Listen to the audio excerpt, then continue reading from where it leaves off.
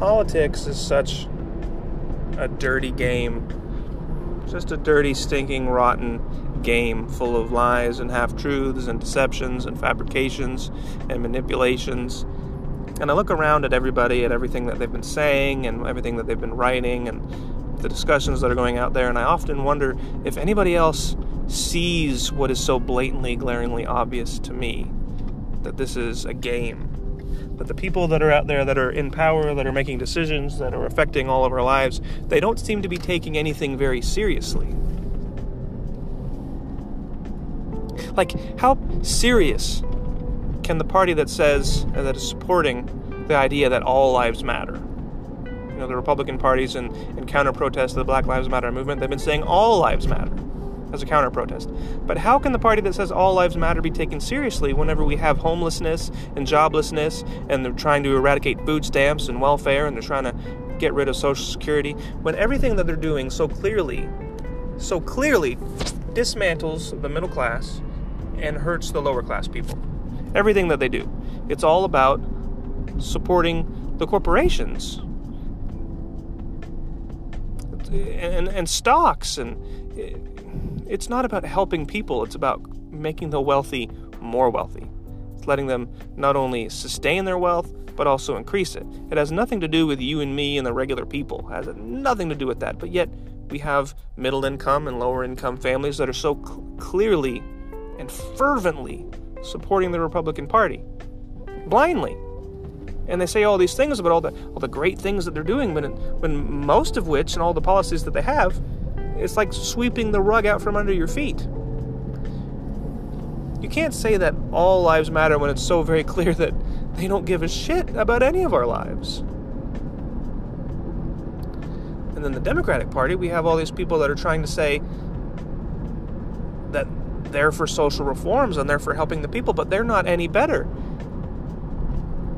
What president can you think of in your recent memory, or going back further, what president can you ever think of that has really done anything to help the people or to make any real lasting change?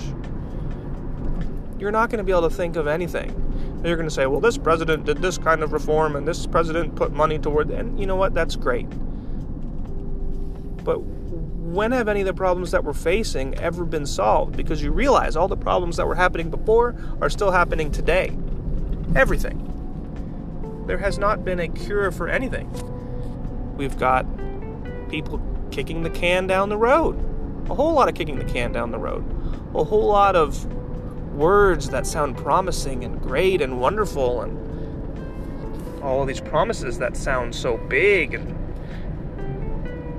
But when has any of these problems actually been solved? And when any of these promises ever come to fruition? Politics is such a game. It's a dirty game where we're only forced to pick one of two candidates. We have a two-party system. We have all these other people and these other parties that are not given the play and not given a seat at the table and not have given their fair chance to speak or for their ideas to be heard. All the media is set up to have two opposing views, one Republican, one Democratic, and they're set up to divide us intentionally. It's all a game. It's unbelievable, and it's becoming more blatant and more obvious when you have politicians who on camera and very publicly they make it very clear that they're in the interest of winning for their party. They're not in the interest of fixing or solving anything for you. They do not give a shit about you at all. An example of the game, just recently, Trump selected Amy Coney Barrett to fill the Ginsburg seat on the Supreme Court. They recently did that.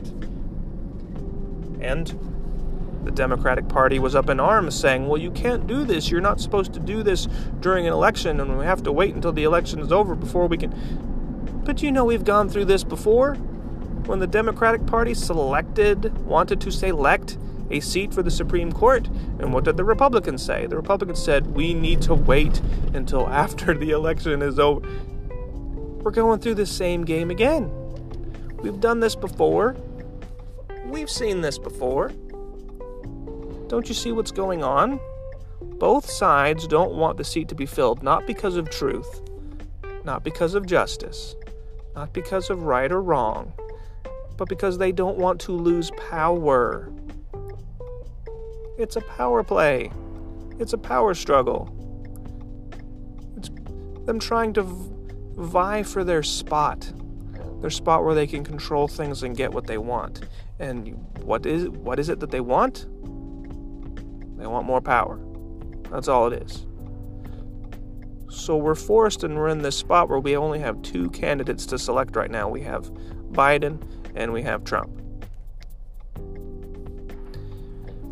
And I really got to tell you, our choices suck.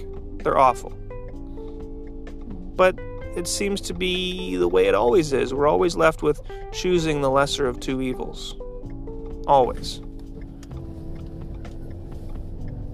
You know, I had never been excited for the idea of a president being elected, except for when Barack Obama was elected president.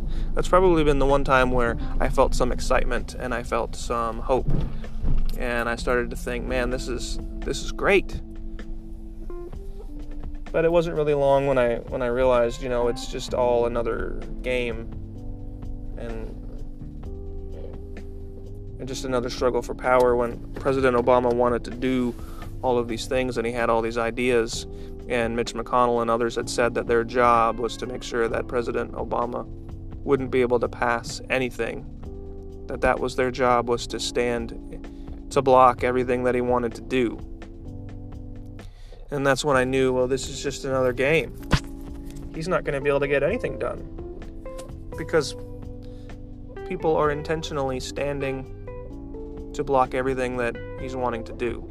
It's unreal. You know, not everything that President Trump says is a lie. The United States experienced some of its best years of job gains in around 2014 and 2015 under Obama's second term, when the economy added more than 225,000 jobs a month. Unemployment also continued to be strong under Trump until the pandemic hit. The average monthly job gains under Trump peaked at 193,000 in 2018, and economists had called it very robust, especially given the recovery was nearly a decade old by then. But the devastation from the pandemic wiped out a decade's worth of job gains in the spring. By August, though, 48% of jobs had returned. But the fact is that Trump is making claims to having the best economy ever, and having the best job gains ever, and the best unemployment ever. But this had all started back under the Obama administration and had been continuing on. We had been riding the wave from the great things that President Obama had done, and Trump is laying claim to some of those things. And, you know, that's cool. That's politics. That's what they do. But we all know the truth, that a lot of these gains and these wonderful job gains and all these things, the one thing I will say that the stock markets, however, the stock markets have been doing well under Trump. And that's because a lot of the things and laws and regulations and things that he passes are all in favor for the wealthy and for the businesses and for the corporations. So that's why the stock prices have gone up. So the rich people are happy. But the fact is that these politicians like Joe Biden, who's been in politics for 47 years, who's really not done much of anything and says the most outlandish of things and has even said a lot of things that are quite blatantly racist. And then we have Trump, whose own family literally had white supremacists in them.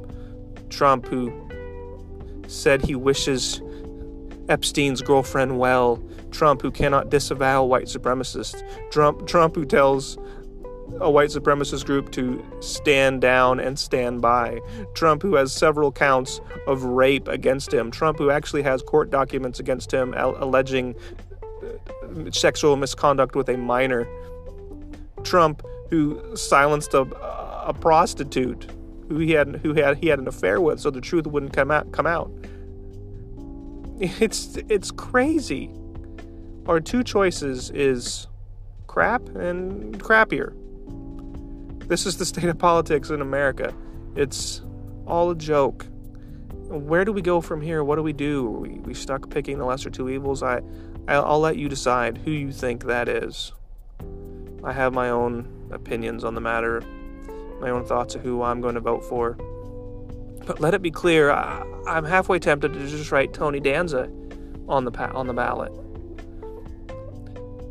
Because neither of these people are going to do anything. I repeat, none of them are going to do anything to help the average American, to help the middle class and the working class, to help the poor families in America. It's going to be business as usual. Politics is going to be business as usual. Until we can have the people in movements like Black Lives Matter, when people stand up and take to the street and they shout out their truth and they demand for change, that's when things are going to happen. So I'm thankful for the Black Lives Matter movement, that they can spark this conversation, that they can maybe start some momentum towards some change, but so much more work needs to be done. Yes, the swamp needs to be drained, but I shit you not, the swamp is deep and the swamp is wide. And no, I'm not just talking about Trump. Politics is ugly. So, where do we go from here?